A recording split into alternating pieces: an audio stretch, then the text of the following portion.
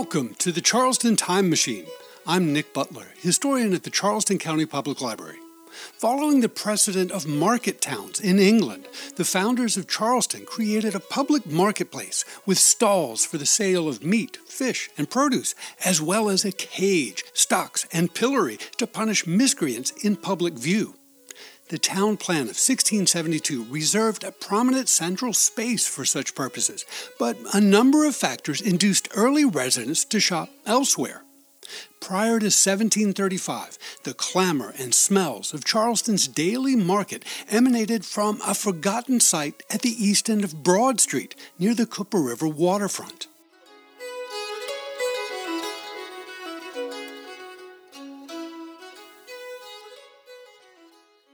Most residents and visitors think of the city market in Market Street as one of Charleston's most historic institutions. Reserved for market purposes in 1788 and used continuously since the 1st of August 1807, Market Street and its mid-19th century brick sheds represent a significant chapter in the cultural history of the Palmetto City. Prior to 1807, however, generations of Charlestonians purchased ingredients for their daily meals at a succession of officially designated public marketplaces scattered across the urban landscape. A perusal of various 18th century documents and maps yields valuable evidence of earlier market sheds standing at the east end of Trad Street, at the east end of Queen Street, the south end of King Street, and the present site of City Hall at the northeast corner of Meeting and Broad Streets. But none of these sites represents the earliest marketplace in the colonial capital of South Carolina. To identify the site of Charleston's earliest food sales, we have to delve into the incomplete records of the colony's proprietary era. The sparse surviving records of the first 21 years of European settlement of South Carolina, 1670 through 1691, contain few details about daily life in the colony. Following a reorganization of the provincial government in the summer of 1692, however, the volume of surviving records increases and details of daily life in Charleston slowly begin to emerge. Local planters, fisherfolk, drovers, and butchers fueled the vending of perishable food in the capital, but their private enterprise unfolded within a cultural and legal framework crafted by centuries of English precedent. Charleston was created in the mold of a traditional market town, an urban settlement surrounding a communal marketplace regulated by local law. As I described in episode number 56, however, colonial-era Charlestown lacked a municipal government before its incorporation in 1783. Prior to that time, the provincial legislature adopted laws and resolutions to superintend the urban capital. The extant public records of proprietary South Carolina contain scattered clues that reveal the location of the town's early market and provide evidence of the continuity of English traditions. The earliest evidence of public food sales in urban Charleston, for example, overlaps with descriptions of early law enforcement and criminal justice within the town. While the pairing of grocery shopping and corporal punishment might seem like an unappetizing combination, these activities were once familiar companions. In market towns across Europe and throughout the American colonies during the 17th and 18th centuries, marketplaces frequently hosted both food sales and various forms of physical chastisement. The goal was to encourage civil harmony within a community by punishing petty crimes at a site of maximum public exposure to ensure maximum personal humiliation. Because every family within a given community had to go to the market to purchase ingredients for their daily meals, everyone witnessed the shame of their neighbor's misbehavior. The three most common forms of corporal punishment for petty offenses during this era involved the use of handmade implements known as the pillory, stocks, and cage. A pillory is an upright wooden frame, secured firmly to the ground, used to restrain the neck and wrists of a standing person.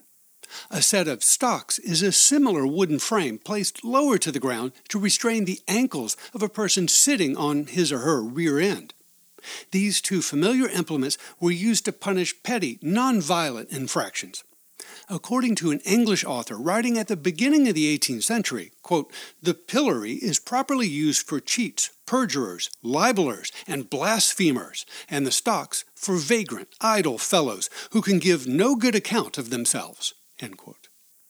Because these devices were traditionally located in proximity to marketplaces, it was not unusual for shoppers to hurl fruit and vegetables at their neighbors who happened to be standing in the pillory or sitting in the stocks. While the pillory and stocks were used to punish individuals who had been convicted of an offense, the cage was a device used for the temporary incarceration of an individual immediately after his or her arrest. In contrast to the more familiar jail cell located within a larger structure, the cage was typically an outdoor enclosure, open to public view, designed to hold and humiliate persons found on an urban street during the hours when street walking was prohibited. The individuals placed in such a cage might be women or enslaved people caught on the streets after sundown, or someone stretching their legs at a time when the law required their attendance at divine service. At least 3 types of cages were used in Europe and America during the 17th and early 18th centuries. One variety used iron bars to form 1, 2, or 3 walls that were attached to the exterior of a larger masonry structure.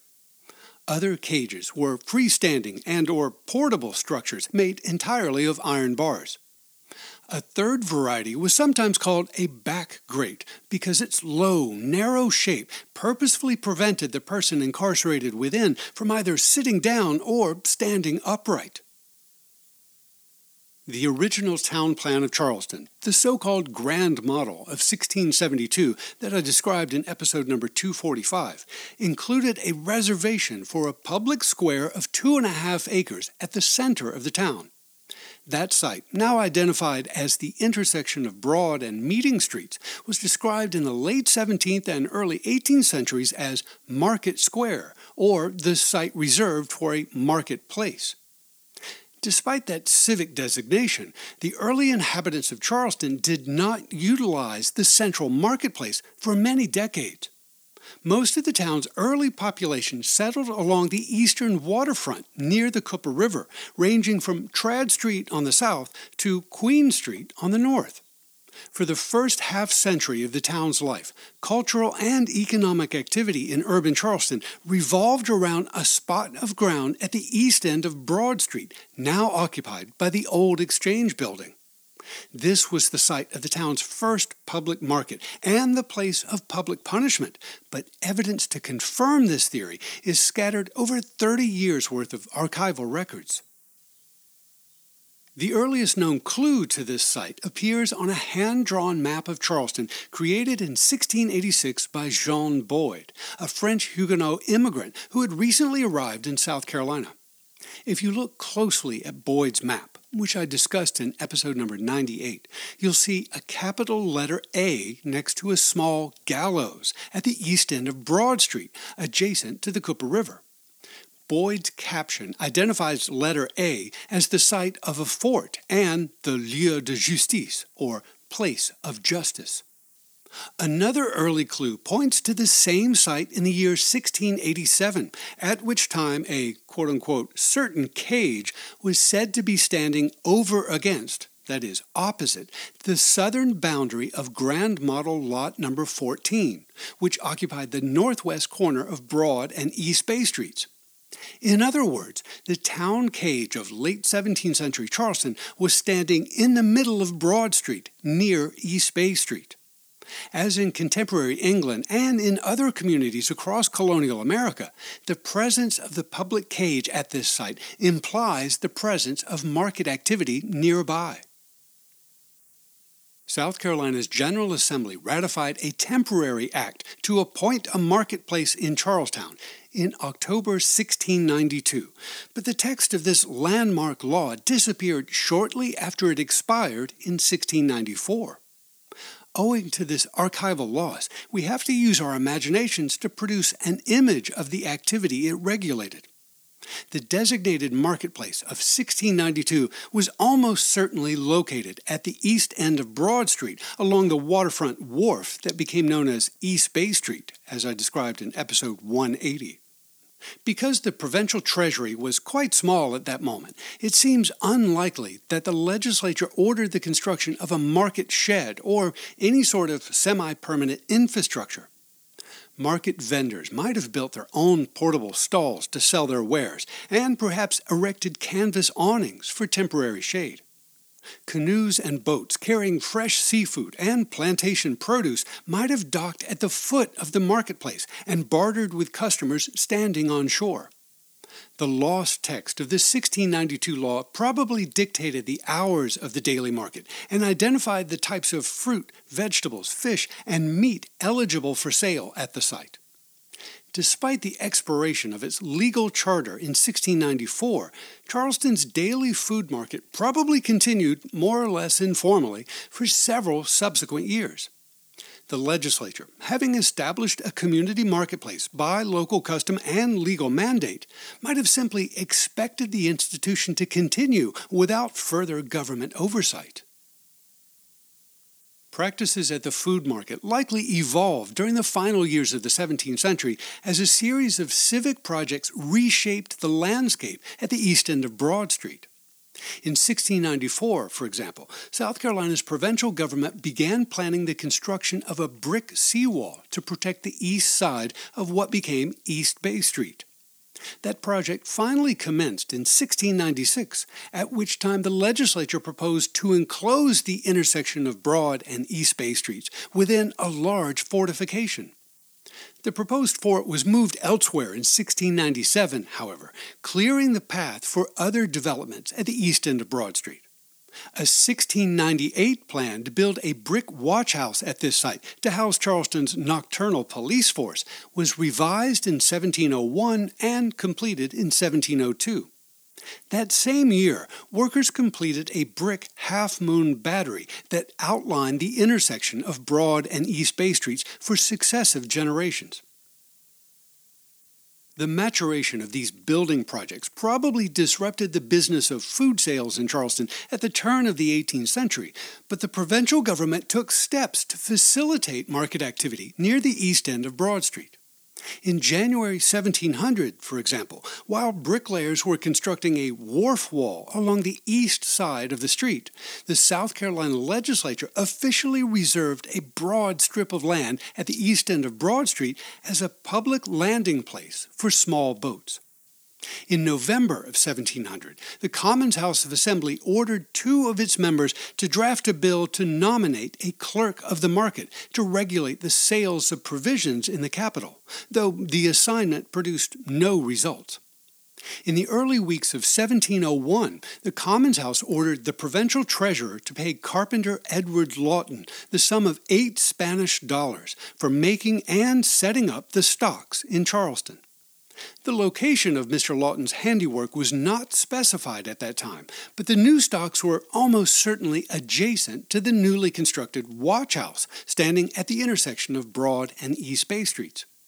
During construction of a half-moon battery to surround 3 sides of the watch house, the legislature in August 1701 reserved an area measuring 20 feet wide on both the north and south sides of that fortification for use as public landings. The substantial brick remnants of that curving brick structure are still visible in the basement or dungeon of the old Exchange building, allowing visitors to visualize the daily landing of boats and canoes delivering seafood and country produce to the people of Charleston. During the early years of Queen Anne's War between Britain, Spain, and France, which commenced in 1702, concerns for the defense of urban Charleston focused on strengthening the town's Cooper River waterfront. Most of the community's residents and commerce were clustered along this eastern perimeter, but fear of a ground assault from the western Ashley River induced the provincial government in late 1703 to order the construction of a fortified wall and moat to encircle the town of some 2,000 souls. The entrenchments erected in 1704, which I described in episode 230, dug through the center of the market square reserved in the Grand Model of 1672, but that work did not disrupt the town's market activity. The vending of fresh food had clung to the Cooper River waterfront since the earliest days of the town and became increasingly mobile during the first decade of the 18th century. In October 1704, Governor Nathaniel Johnson recommended that the provincial legislature consider, quote, the making of an act for the settling of a market in Charlestown and to prevent forestalling and engrossing by the hucksters and other ill-disposed persons, end quote. After the elected assembly ignored the suggestion, Johnson revisited the topic in the spring of 1706 with a litany of complaints about various civil affairs, including the unregulated sale of foodstuffs like bread, fruits, vegetables, and meat in Charleston. There were two main problems, said the governor. The first he described as forestalling, in which a small number of agents would monopolize the purchase of wholesale goods as they came to town in canoes or carts, and then retail them to customers on the street with a considerable price markup. The second problem was unreasonable huckstering, in which people were crying or hawking food items as they passed through the streets with baskets and or push carts, as I described in episode 158. Complaints about these two issues continued for many generations beyond Governor Johnson's administration, and they were usually leveled at enslaved vendors who were trying to make a bit of extra money for themselves. In March 1706, the South Carolina legislature responded to the governor's complaints by drafting and considering a bill to prevent huckstering and forestalling, and for having a market in Charlestown, and for appointing a fair. The legislature never ratified the bill, however, and the lack of an officially designated marketplace continued for several more years. Finally, on April 8, 1710, the South Carolina General Assembly ratified, quote, an act to appoint and erect a market in Charlestown for the public sale of provisions and against regraders, forestallers, and engrossers, end quote. The text of this important act, which has never been published, confirms the location of the town's food market at the east end of Broad Street. For want of a public market in Charlestown, the chief place of trade and the greatest resort of any in this province, said the preamble, dead victuals and provisions are sold at very great and extravagant rates and prices in the said town, not only to the great oppression of the inhabitants of the province, but to the discouragement of merchants and other strangers trading from and to the same, who, to carry on their trade, are obliged to live and reside in the said town.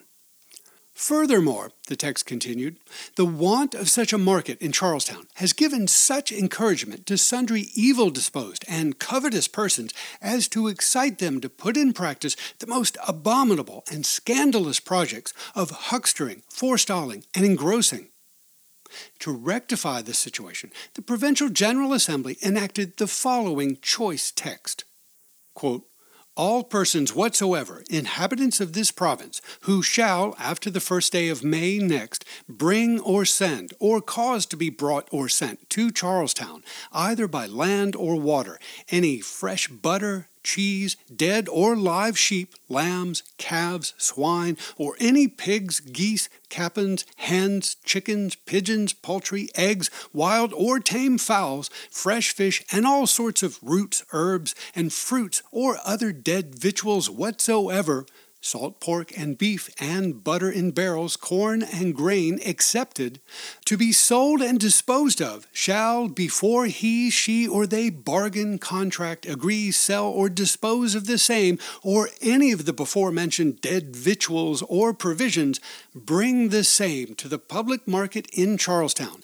which is hereby declared, enacted, and appointed to be held every day in the week, except Sundays, at or near the Watch House in Charlestown, at the end of the Broad or Cooper Street, end quote. The Market Act of 1710 appointed a clerk, Edward Hakes, to superintend the daily market, quote, to search, view, and examine all such dead victuals and provisions aforesaid, and to prevent the sale of any corrupt or unwholesome victuals and provisions by burning or otherwise, end quote. The clerk was obliged to ring a bell suspended above the watchhouse to give, quote, due notice of the time when such victuals and provisions are to be sold, and the market opened, end quote. The bell sounded at 6 a.m. during the months of March through August, then at 7 a.m. during September through February. The daily market opened immediately after the ringing of the said bell at the respective times aforesaid, after which the inhabitants were allowed to buy, barter, and sell live and dead victuals and provisions as aforesaid.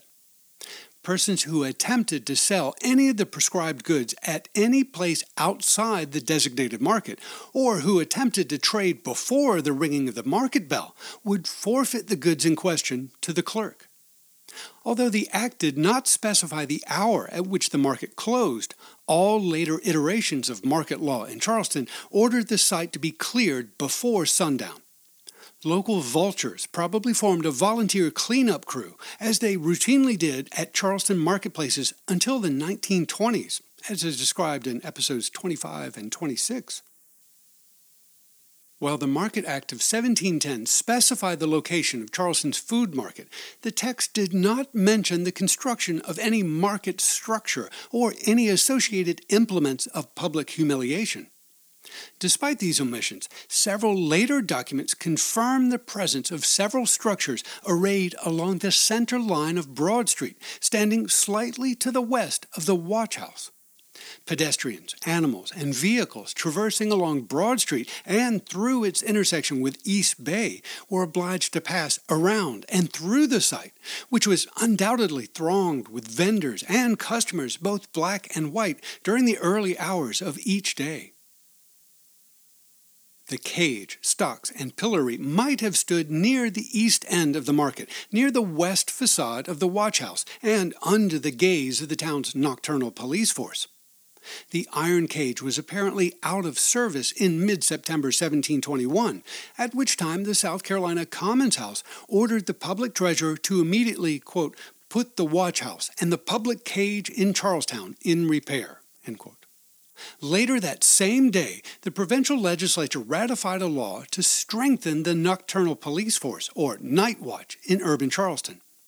The text of the law specifically addressed the use of the cage, quote, and in case any Negroes be found out of their masters' houses after 9 o'clock in the evening, and can't give such a good account of themselves as the commanders of the watch for the night shall be satisfied with, then such Negro shall be apprehended and confined in the cage of Charlestown till the next morning, and then to carry him before some justice of the peace to be examined, which said justice of the peace is hereby empowered to order the said Negro such punishment as he shall think the nature of the offense shall require, end quote.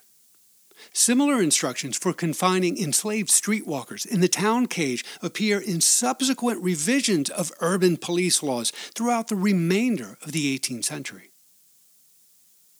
A few yards to the west of the cage and other implements of humiliation stood a wooden shed, or shambles, used to display butchered meat hanging from iron hooks.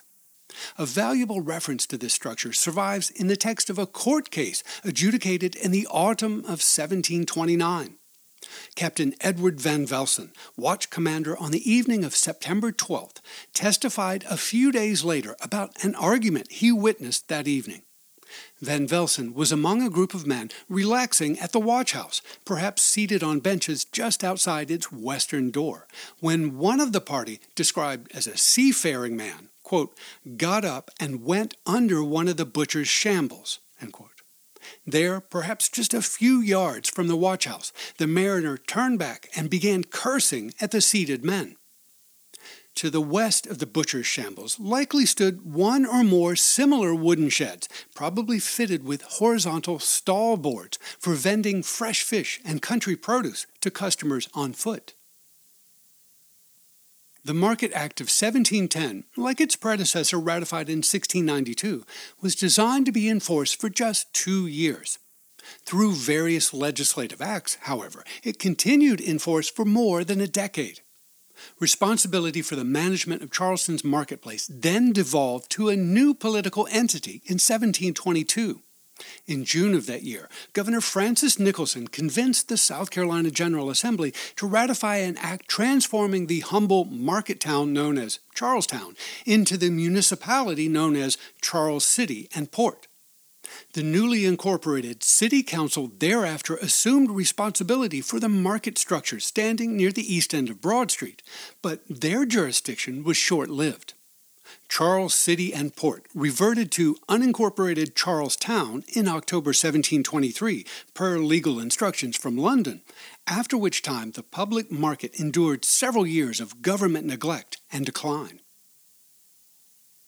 Perhaps the most evocative evidence of Charleston's first market appears in a legislative conversation that took place in the spring of 1725. Governor Nicholson, though frustrated in his various efforts to improve urban Charleston, was then guiding plans for the renovation of the watch house at the east end of Broad Street. Rather than add a story above the aging edifice for the storage of muskets, swords, and other small arms, the South Carolina legislature resolved to demolish the existing building and erect a larger structure in its place to serve as both a police headquarters and an armory. In late March 1725, Governor Nicholson offered some advice to improve the appearance of the proposed public edifice and Charleston's principal thoroughfare.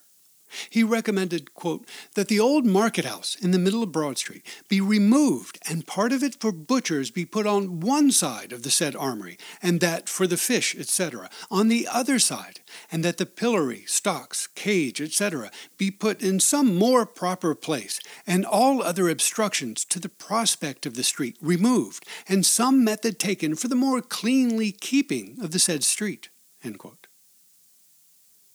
The Assembly appointed a joint legislative committee to discuss the governor's recommendation, but their slow progress displeased the colonial executive. In early April 1725, as Nicholson prepared to depart South Carolina for good, he reiterated his suggestion, quote, that the old market, a common nuisance to the Broad Street, be pulled down, and a new market for flesh, that is, meat, be built on one side of the watch house, and another for the fish on the other side to range with it, and that the cage, pillory, and stocks be removed to some other and more proper place, end quote. The aforementioned references demonstrate that the marketplace in eastern Broad Street, authorized by law in 1710 and maintained throughout the 1720s, stood more than 1,000 feet to the east of the central market square reserved in the Grand Model of 1672. Governor Nicholson did not recommend moving the market to the public land at the intersection of Broad and Meeting Streets in 1725 because that central site was still encumbered by the old drawbridges and fortifications erected in 1704 to protect the western entrance to the town. The relevance of those obstructions was quickly fading in the spring of 1728 when the new watch house at the east end of Broad Street was finally completed. That March, nearly 3 years after the departure of Governor Nicholson, South Carolina's provincial government resolved to direct the builders of the new watch house, quote, to remove the present market to that part of the town near where the old church stood, that is, the original site of St. Philip's Church, now occupied by St. Michael's, which was laid out purposely for that use, and to erect a new market house in the said place, with such proper stalls and conveniencies as they shall think proper, end quote. 1 month later, the Commons House briefly considered, quote, a bill for removing the present market house in Charlestown and for appointing, erecting, keeping, and governing a new market in the said town for the public sale of provisions, end quote. The proposed changes were abandoned, however, because South Carolina's provincial government lapsed into a state of political dysfunction in 1728 that persisted for 3 more years. The final chapter in the saga of Charleston's first marketplace commenced with the advent of robust royal administration of South Carolina in 1731. 2 years after that important political change, the Provincial General Assembly read 2 petitions in the spring of 1733 submitted by 2 different groups of local residents. The first complained of, quote, the inconvenience of the market in Charlestown near the watch house, and praying that the same might be removed to the public square of the said town, end quote. The second petition asked that the market may be removed to Mr. William Elliott's Bridge, that is, to a waterfront location southeast of the customary location. The Commons House approved both suggestions and directed a committee to bring in a clause to establish 2 markets agreeable to the prayer of the 2 petitions. The map published in London in 1739 with the title The Iconography of Charlestown depicts the 2 markets requested in 1733, labeled the New Market at the northeast corner of Broad and Meeting Streets and the Bay Markets on a wharf at the east end of Elliott Street. The 2 new markets depicted in 1739 were not built immediately after they were requested, however. The removal of the older market structures from the east end of Broad Street and the construction of new facilities elsewhere required public funds and political will. In February 1734, for example, Governor Robert Johnson reported that workmen examining, quote, the cage and stocks belonging to this town, end quote, opined that the aging structures were not worth repairing and had to be built anew for the new market site in the center of Charleston. The intersection of Broad and Meeting Streets had been encumbered with earthworks, moats, and fortified drawbridges since 1704, but the last remnants of those structures disappeared during the early days of Governor Johnson's royal administration. No details of that work survive, but the site had to be cleared and leveled before the construction of new market facilities could commence. South Carolina's first newspaper, the South Carolina Gazette, commenced publication in January 1732, and references to Charleston's new marketplace began to appear in 1735. In May of that year, for example, Monsieur Bureau, at the sign of the White Horse, advertised a house for rent, quote, in Broad Street near the New Market, end quote. 6 months later, however, Edward Clark advertised to teach reading, writing, and arithmetic at a house, quote, near the new intended market, end quote. Confirmation of a functioning market at the northeast corner of Broad and Meeting Streets, the present site of City Hall, appeared in early 1736. When William Linthwaite mortgaged a small lot near the corner of King Street that January, he noted that the property bounded to the south on Broad Street, quote, wherein the market is now kept, end quote. The establishment of a public market at a site designated for that purpose in 1672 did not generate fanfare and celebration, but it represented a significant milestone in the civil history of Charleston. The removal of the old market facilities near the east end of Broad Street obliterated vestiges of the town's infancy and opened the vista familiar to residents and visitors of the past 3 centuries. As the people of Charleston continued their daily labors beyond the 1730s, memory of the town's earliest market quietly faded. The new facility in Market Square soon became known as the Beef Market, while the vending of smaller animals, country produce, and seafood continued at satellite facilities on the Cooper River waterfront for the remainder of the 18th century. The South Carolina Gazette occasionally published descriptions of men and women sitting in the stocks or standing in the pillory at Market Square, but those ancient practices declined at the turn of the 19th century as new ideas about criminal justice reshaped the world of law enforcement. The story of Charleston's earliest marketplace represents an important module in a larger narrative about the creation of the community we inhabit today.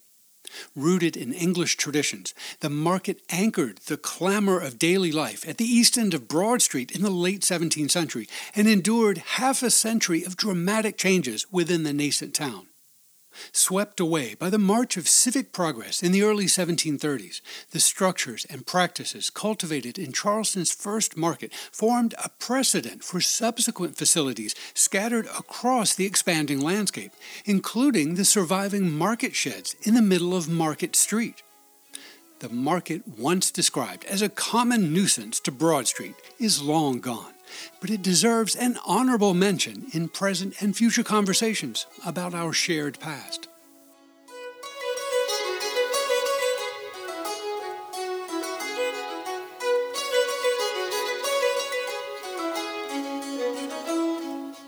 Charleston County Public Library is your home for local history. To explore our resources and programs, and to read an illustrated transcript of this podcast, point your web browser to ccpl.org.